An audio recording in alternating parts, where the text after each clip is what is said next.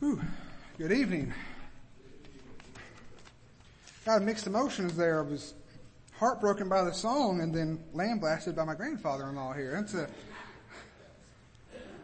So when I got the program, it said that to be announced for my topic. I was like, all right. And so I asked him, I said, well, is there something you want to preach on? He said, it's to be announced. You're going to announce it. I'm like, all right. I was like, well, hey, it's going to be kind of easy. You go to a Bible conference, you can preach whatever you want to preach. And then it came in with all the other topics. I'm like, there's nothing left to preach. They've already got it. That's why they said, hey, you can figure something out because we ran out of ideas. So like, all right, let's see what we can do here. Let's go to 1 Corinthians chapter 12 this evening. It's one of my favorite hymns, by the way, guys. Abide with me. It's always been a close place in my heart. Especially the very last line where it says, in life and death, Lord, abide with me. So, 1 Corinthians chapter 12. Now we're going to be most of the chapter and even part of chapter 13, because really what I want to title my message tonight is The Church, What or Who Is It? Now I was looking through, because there's different people, some are preaching on, church perpetuity and church authority and things of that nature. So I said, all right, I want to do something a little different. I figured, I learned a long time ago, there's two things that make a preacher want to preach. Good preaching and bad preaching. So as far as I'm concerned, either way, there's going to be good preaching this weekend, because whether I'm good or bad, there'll be somebody else behind me. But what I really want to talk about is the importance of understanding who the church is. Not just so much of its history, but who is it? Who actually is the church? And I'm not really so much focusing on denomination. I do believe that the true church is the Sovereign Grace, Lanmark, Missionary Baptist churches.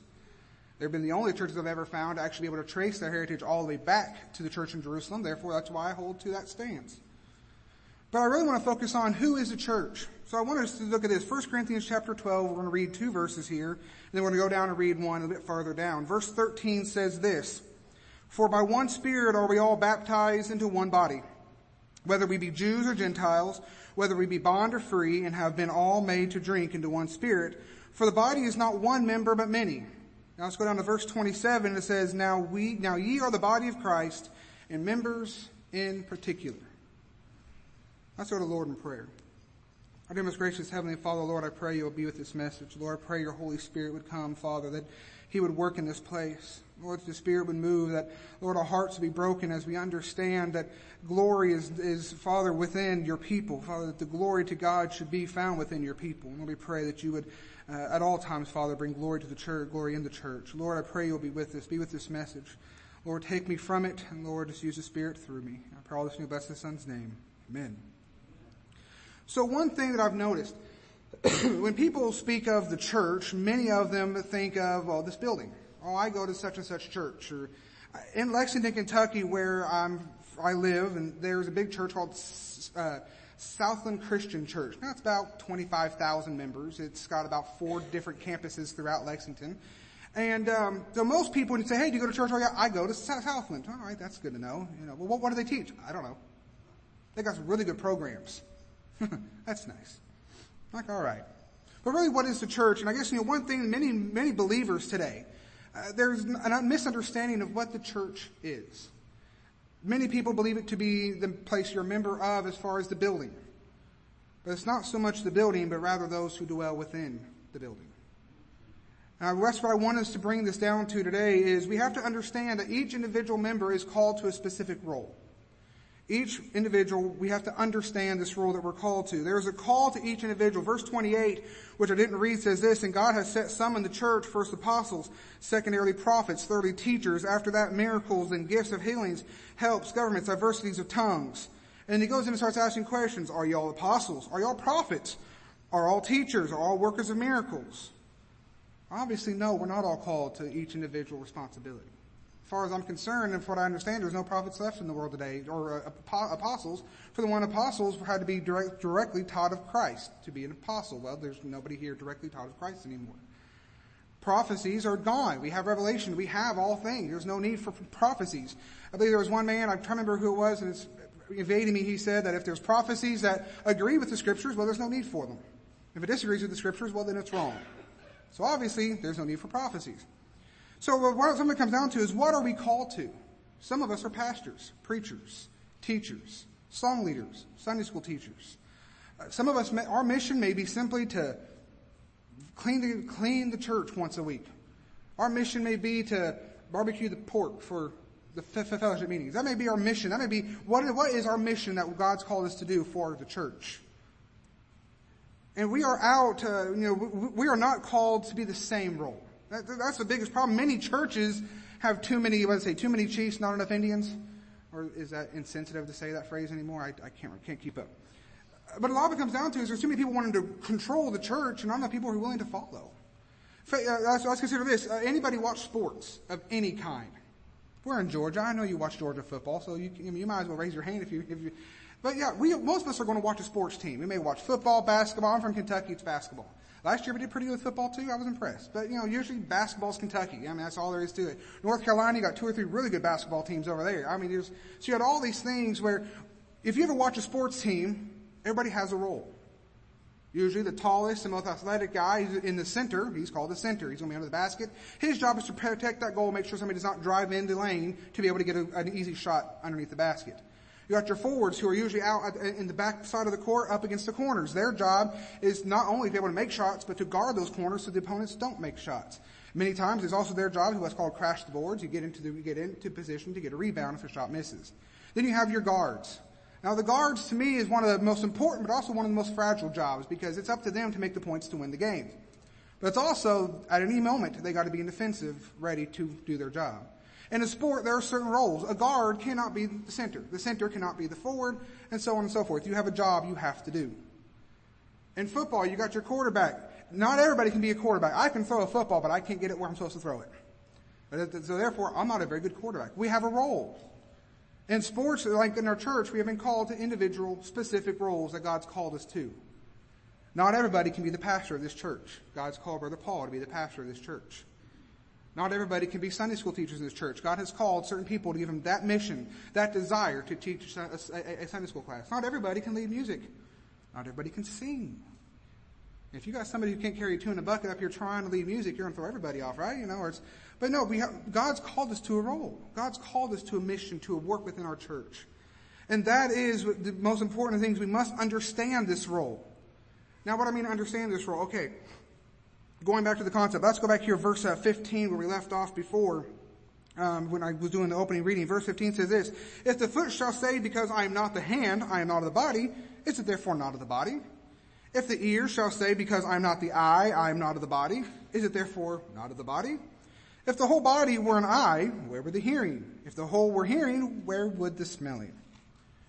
But now hath God set the members, every one of them, in the body as it has pleased him. And if they were all one member, where were the body? But now are there many members, yet but one body. It says this, verse 21, and the eye cannot say unto the hand, I have no need of thee, nor again the head to the feet, I have no need of you. Nay, much more those members of the body which seem to be more feeble are necessary. And those members of the body which we think to be less honorable, upon these we bestow more abundant honor. And our uncomely parts have more abundant comeliness. For our comely parts have no need, but God hath tempered the body together, having given more abundant honor to that part which lacked. That there should be no schism in the body, but that the members shall have the same care one for another. And whether one member suffer, all members suffer with it. Or one be honored, all members rejoice with it. Verse 27, where we left off earlier, now ye are the body of Christ, and members in particular. Now why don't I read all of that, all right? Some of us have to be eyes. Our eyes have a very important role.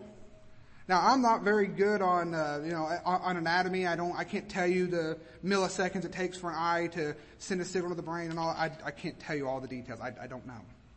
But this I do know. When something's flying on my eye naturally blinks. I have no control of it. It's doing its job. If that eye one time said, I don't care anymore, and all of a sudden a piece of wood goes shooting into my eye, well, now I'm going to lose my sight. It has a job to do. That eye cannot do the job of the foot. That eye cannot do the job of the hand. Vice versa. If I try to reach out and touch something and my hand says, nope, I'm not going to do it, well, I can't grab onto it. It has a job to do. It has a responsibility. And we are all called to do a job. Some are the feet. Some are meant to go. Some other hands. I remember reading something years ago where it compared each body part to a certain responsibility. And many times we have those in our church that, man, you know what? You are dedicated every time to go out and witness, go door knocking, do all these things. You have others that, man, they're much better to you in this church building on their hands and knees, praying and begging and pleading to God for our cause. Everybody is called to a role, and in particular for that role that we've been called to. But here's the most important thing. When we have individual needs and struggles, you know what? And we have our needs, we need together. I'm going to be honest with you, and I've seen this in almost every church I've ever preached in. One of the most difficult things is to see a church member willing to go before the church and express their needs. I have a burden. I need to share this. The scripture says, share one another's burdens. Well, we can't share if we don't know. Now, we don't need to know every detail of your life. We don't need to know everything that's going on in your life, but we have a responsibility to lift one another up. You can't tell me if you're faithful in a church, you're going to see those around where they walk in the church and you can tell there's something wrong with them. And even a simple thing, you know what, I want you to know I'm praying for you. I haven't been, I apologize, but starting today, I'm going to pray for you. We know people around us. We know the temperaments of the people around us. When all of a sudden something's different, like something's wrong. Something's changed. It could be something as simple as something happened that morning. Maybe the husband and wife got into a fight on their way to church. I know husband and wives never fight on the way to church. It could be a simple thing of maybe, I'll tell you the experience. My dad, when he pastored the mission work in Jackson, Ohio years ago, my dad said, hey, go start the van. We'll get ready for church. We'll get it warmed up. It was winter time. And I said, all right, well, our old Geo Metro, anybody ever seen a Geo Metro? It's really small and tiny. Most of them were manual transmissions. My brother didn't know how to drive a manual transmission. But he says, I'm going to pull the Geo out of the way of the van so Dad's had it easier to get out to go to church. All about 2 minutes after my brother goes outside, we hear this big crash and boom. We're like, what in the world? No, he didn't hit the van. He hit the garage. Parked the front of the car up underneath the garage door and the frame of the garage somehow. You want to talk about a hard time for a preacher when you're angry at your son for destroying your car into your house and you got to preach. I tell you what, that's a difficult task. But you know what? That's a role that my father was called to do at the time. It's difficult to do a role. It's hard. I mean, people who do sports, they get injuries all the time. Sometimes it's permanent injury. Sometimes it's temporary injury. We have our difficulties, but we still have a role to play. We still have a role required of us. And like I say, even more so when we have those struggles. You know what? Even more so when we have the good times. Man, how many of us have a really good time and we're ready to jump up out of the pew and run up front at the end of the service to share our good times with the church? I don't think I've ever, in my time in a Baptist church, I've ever seen somebody excited to share something with the church. It's usually, this problem or that problem. But how many of you know what? The Lord's been good to me this week. I made it back and forth to work every day without a single problem this week. That should be a blessing. I work around machinery that could kill me. I work for Toyota. We make all the parts that go inside the engines. Those machines, at any moment when I'm inside them working on them, it can crash down on me and kill me. I'm thankful that I can go home every day safely. It's a blessing to be around. But how many of us share that? But here's the most important aspect. We're not separate members. We are still one body. How many of our churches take a role so serious that we're divided amongst ourselves and we don't stand united as one body? I don't know if you've ever seen it, but have you ever seen somebody trying to walk down the street and all of a sudden their knee give out on them and they start walking, all of a sudden their knees kind of flops and kind of get it happens to me. I don't know why, but I'll be walking, all of a sudden my knees like, I'm like, okay, well that's not supposed to happen. What happened there?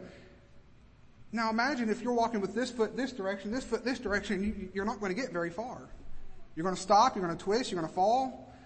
And so many times, it's the way our churches are. Someone to go this direction, someone to go this direction. There's no unity in our churches. Because we take our personal roles too serious. I've seen churches split wide open because this group believes this group believes this, so that's scattered. But I've seen many times after that group that's disorderly leaves, the unity that's left behind is amazing. I remember being a young man in my father's church in Burnside, Kentucky, and he had about 60 members, and overnight 40 of them left. One of the men going as far as cursing my father from the pulpit. My father sitting there not saying a word. And as a kid, I was like, why doesn't he defend himself? Later on, my dad said, as I got older, he said, I didn't need to defend myself. His schism wasn't with me, it was with God. He was cursing God, not me. Man, that hurts. Because I'm one of those, buddy, you attack me, buddy, I'm ready to throw down. I'm ready to jump up there, throw the jacket off, and then let's fight. You know, I'm ready to go with this. I have a hard time with patience. I'm working on that. But you see, we must share our joy together as long as our sorrow. We must be united, stand together as one together. Can you imagine if our church, the church here at Vidalia, had no schism whatsoever, no difficulty, no disagreement between even two members, everybody so completely united? Imagine the expansive boom that would come from the church. Every one of our churches. When we can stand united, it's amazing the blessing that happens. And once we're divided, it seems like everything just falls in. It's like everything just caves. Now I say all that because we have one call that I think there's one united call to all of us. And that call we actually read in the next chapter.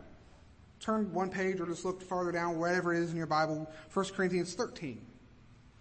Now we mentioned all that at the end there where I was reading, are all apostles, are all prophets, are all teachers, are all workers of miracles, have all the gifts of healings, do all speak with tongues, are all interpreters, but covet earnestly the best gifts, yet show I unto you a more excellent way. Now, there's not really a chapter break in there. It's just a new paragraph when you actually look at the original writings. We put chapters in there in the English language to make it easier to kind of break things up. But this is a continued thought. Though I speak with the tongues of men and of angels and have not charity, I am become as a sounding brass or a tinkling cymbal. And though I have the gifts of prophecy and understand all mysteries and all knowledge, and though I have all faith so that I could move a mountain and have not charity, I am nothing. We have one united call that we are to do, and that is love. Now, people are like, oh, he's going to be preaching one of these, all lovey-dovey messages, Look, I know that in the end, God's going to judge with a righteous judgment. But that's at the end. Love first, judge second. And what's amazing is we are called to judge the works of those around us. We are called to do that. People say, well, the Bible says, judge not that you be not judged. I'm like, well, read the rest of that writing where it says, for with the measure you meet, it shall be measured unto you again. Meaning, what I'm judging you on, if I'm guilty of the same sin, then I'm guilty. But if I'm judging you on something that I know you're wrong, you're all right. It's my responsibility to do so. We're told to judge the fruits of those around us. We're told to judge those things. But in love, not out of hatred and that's the biggest thing. I mean, I think many times we have put our own personal vendetta in place of the requirement of God. While we have individual roles, we have a united role. But I want us to understand, if each of us showed a love separate, and then showed a love united, my goodness. I tell you, I live in Lexington, Kentucky. I'm going to share a stat with you that many people don't know. Lexington, Kentucky, per population level, we are actually the number one city in the United States for homosexuals per capita. Even over San Francisco, even over some of these other major cities. Now, we don't have as many people as the other cities, but the percentage of homosexuals is higher in Lexington, Kentucky than any other city in the United States. I want to tell you something really interesting about Lexington, Kentucky.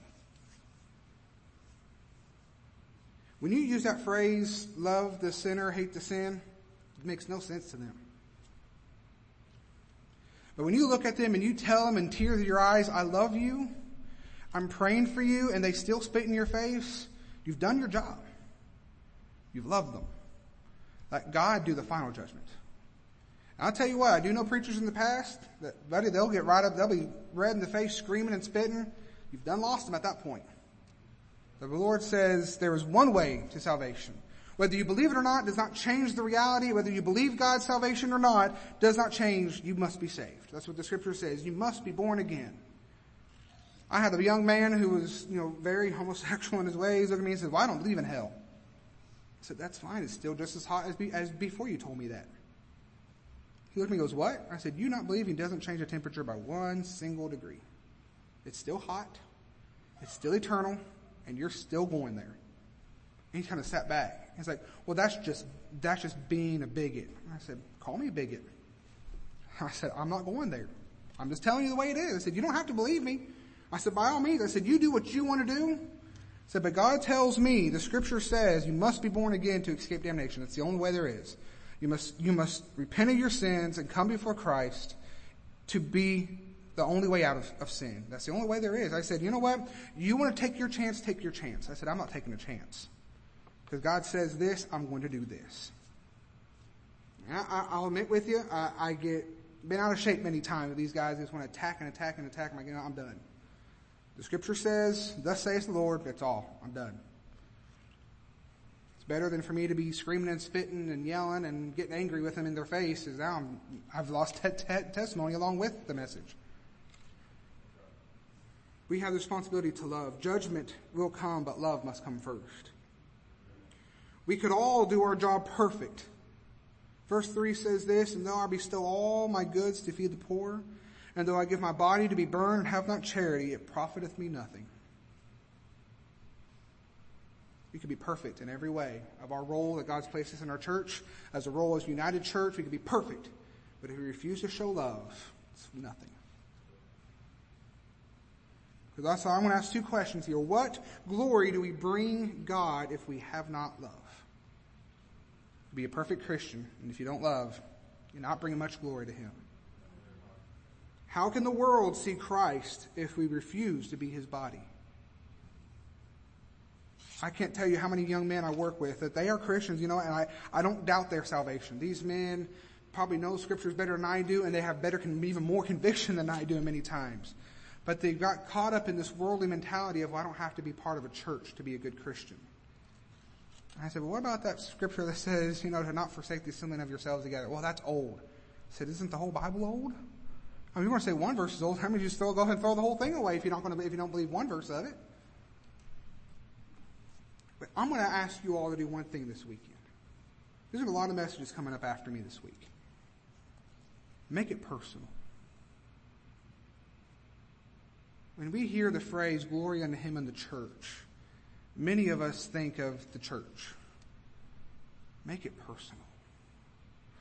What can I do to bring glory to God?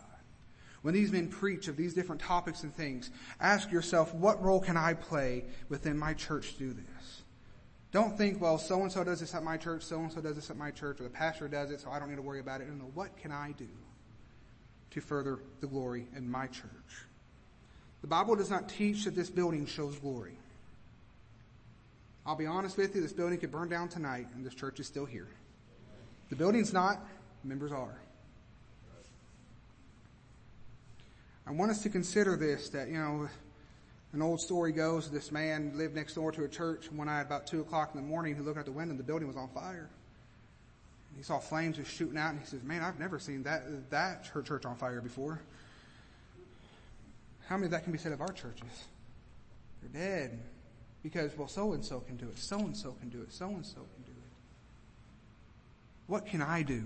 Make it this week in every message. What can I do to do what God's called me to do? That's what I'm planning on doing this weekend. And that's really what I want to bring out with this message is we have individual responsibility. It speaks of His people, of this particular body. Think of this. This church here in Lyons, Georgia, under the leadership that God has put through Paul Jackson of this church, they have been here 30 plus years, brother? Right at 30 years. Yeah. About 30 years this church has been faithfully serving Lyons, Georgia. Same pastor the whole time, right? Been here the whole time. Now consider this. I guarantee you, if you go out here to town and talk to almost everybody here, a lot of people who say, hey, who pastors that Landmark Baptist Church up there? Almost everybody knows Paul Jackson. If I went in there and told them that I was Paul Jackson's grandson-in-law, they'd probably give me stuff. Oh, yeah, we know Paul. Yeah, here you go. I mean, he's told me some of the hot spots to go to get like good, food. I'm like, yeah, all right. I know where I'm going this weekend. All right. But here's something interesting. The reason I mention the church as a whole, if one member feels disgruntled and decides, I'm done, I'm leaving, does that destroy the glory of God in this church? No. Because one may depart from this premises does not mean the glory is gone. The only time the glory is gone is if the Lord departs. I believe that scripture in the Old Testament as Ichabod of the young man, because the glory had departed from Israel. Oh, how sad it would be that our churches across our nation would have that. And not just because the pastors weren't doing their job. They were the only ones doing their job. Preaching, teaching. But because everybody else have their mentality of, well, somebody else will do it.